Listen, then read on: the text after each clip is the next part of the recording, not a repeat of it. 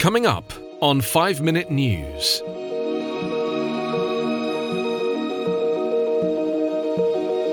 Trump reverses plan to curb teen vaping by exempting flavors.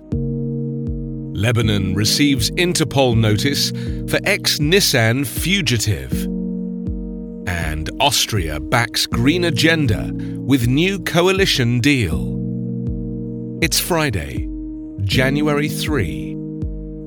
I'm Anthony Davis.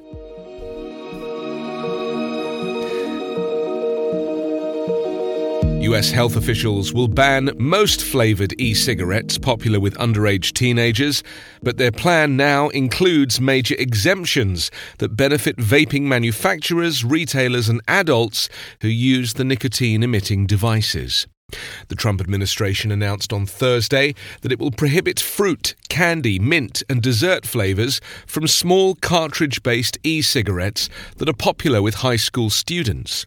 But menthol and tobacco-flavored e-cigarettes will be allowed to remain on the market. The flavor ban will also entirely exempt large tank-based vaping devices, which are primarily sold in vape shops that cater to adult smokers.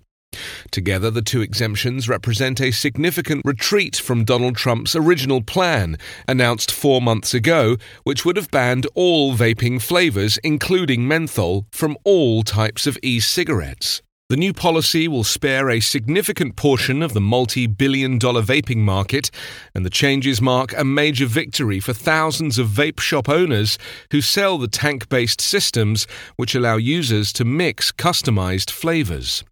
Anti-tobacco advocates immediately condemned the decision to permit menthol and exempt tank-based vapes. They have lobbied the Trump administration to follow through on its initial pledge to ban all flavors except tobacco, arguing that teenagers who vape will simply shift to using menthol if it remains on the market. E-cigarettes are battery-powered devices that typically heat a flavored nicotine solution into an inhalable aerosol.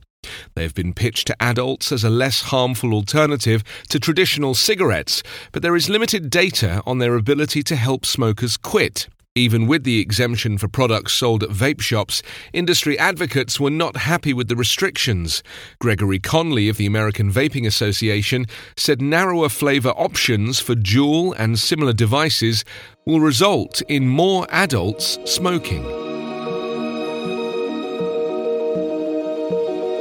Interpol issued a wanted notice yesterday for former Nissan chairman Carlos Ghosn, who jumped bail in Japan and fled to Lebanon rather than face trial on financial misconduct charges in a dramatic escape that has confounded and embarrassed authorities.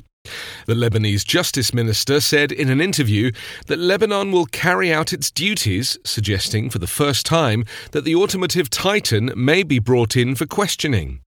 But he said Ghosn entered the country on a legal passport, and he appeared to cast doubt on the possibility that Lebanon would hand Ghosn over to Japan. The Interpol notice is the latest twist in Ghosn's daring escape, which spanned 3 continents and involved private planes, multiple passports, and international intrigue. Turkey made several arrests Thursday as part of an investigation into how he passed through the country. Ghosn's arrival in Lebanon jolted the nation, already in the midst of a crippling political impasse and its worst economic crisis in decades. Lebanon must now decide how to deal with the Interpol-issued Red Notice, which is a non-binding request to law enforcement agencies worldwide that they locate and provisionally arrest a fugitive. How he was able to flee Japan, avoiding the tight surveillance he was under while free on a 1.5 billion yen bail, is still a mystery, though Lebanese authorities have said he entered the country legally on a French passport.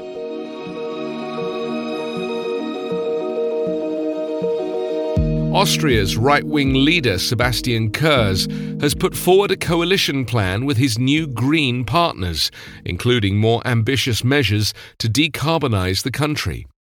They aim to put Austria on a path to becoming climate neutral by 2040, 10 years earlier than the EU's goal. Climate neutrality means balancing greenhouse gas emissions with measures that absorb or eliminate carbon. Mr. Kurz says the joint program also included many of his People's Party priorities, like lower income taxes and stricter controls on migration. The OVP had been in coalition with the far-right Freedom Party until a scandal toppled the government in May. The FPO got entangled in a video sting scandal dubbed Ibizagate, involving cash for favours. The Green leader said straight after the September election that the next government would need to see radical change from the right-wing policies pursued by the previous coalition. A Green Party Congress must still endorse the coalition with the People's Party. Its roughly 280 delegates are, however, expected to approve the agreement.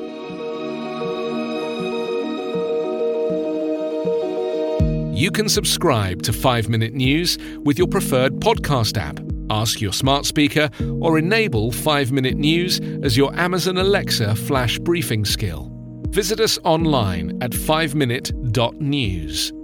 5 Minute News is an independent production covering politics, inequality, health, and climate, delivering unbiased, verified, and truthful world news daily.